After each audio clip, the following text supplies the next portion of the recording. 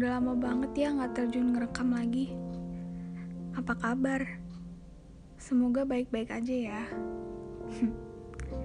Semoga semua selama masa pandemi ini bisa dimanfaatin waktunya buat memperbaiki diri. Oh iya, kesehatan mental kalian apa kabar? Baik gak? Banyak banget pasti yang gak kemana-mana dan gak ada kegiatan di rumah. Jatuhnya pasti, iya bener, overthinking. Mau ke sahabat, ke pacar, ke orang tua mungkin. Ada aja pasti ya skenario-skenario yang kita buat di otak sendiri, yang ujung-ujungnya malah bikin kita sedih sendiri. Padahal kalian lebih dari apa yang kalian pikirkan. Bahkan pernah gak sih kalian udah ketemu sama satu orang yang klop banget sama kalian? Entah itu teman atau pacar. Tapi kalian itu takut untuk ngelakuin kesalahan yang bakal bikin mereka ngejauh. Kalian mikir, kalau gue begini, kalau gue begitu, dia suka gak ya? Dia bakal terima gue apa adanya gak ya? Pasti pernah kan? Padahal kalian gak perlu segitunya. Cukup jadi diri sendiri dan rajin-rajin mengoreksi diri kalian sendiri. Perbaiki jika ada yang kurang. Dan kalau orang itu beneran tulus sayang sama kalian sebagai teman atau pacar, mereka pasti bisa terima kalian.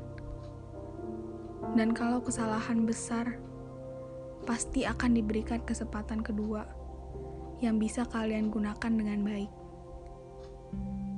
Cukup dari awal sayang dan terima diri kalian sendiri dulu. Coba ngelakuin hal-hal yang sekiranya bikin kalian nyaman dan bahagia. Pasti nantinya orang-orang di sekitar kalian bakal ikut ngerasain juga kok. Gak perlu jadi sempurna supaya dilihat orang. Gak perlu melakukan sesuatu supaya dipuji orang. Lakukan itu semua untuk diri kalian sendiri. Dan orang juga nanti bakal tahu sendiri sifat dan kebaikan hati kalian. Boleh sekali-sekali overthink atau ada rasa takut berlebih dalam diri kalian.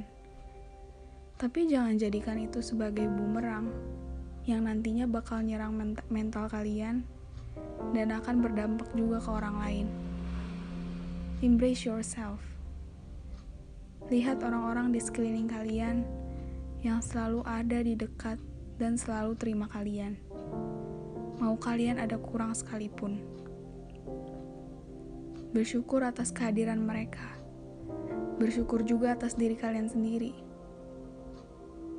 Sebisa mungkin, pilih pergaulan yang sehat, yang gak cuma mementingkan diri mereka masing-masing, atau yang memamerkan kelebihannya masing-masing, tapi yang juga bisa peduli satu sama lain, dan selalu bertukar kabar, biar kalian gak selalu berpikiran kalah saing, dan jadi kepikiran terus supaya bisa menjadi lebih daripada mereka. Ini bukan kompetisi. Dan kalau untuk pacar, sebisa mungkin tetap jadi diri kalian sendiri dan apa adanya. Yang penting tetap jujur satu sama lain dan komunikasi. Dan juga, aku yakin pacar kalian bakal seneng banget kalau kalian selalu pede sama diri sendiri dan gak banding-bandingin diri kalian sama orang lain karena kalian memang pantas untuk dicintai dan disayang. Mulai sekarang, boleh ya coba untuk menerima diri kalian sendiri dulu. Karena nanti di akhir acara, yang bisa membersihkan semua hanya diri kalian sendiri. Semangat ya!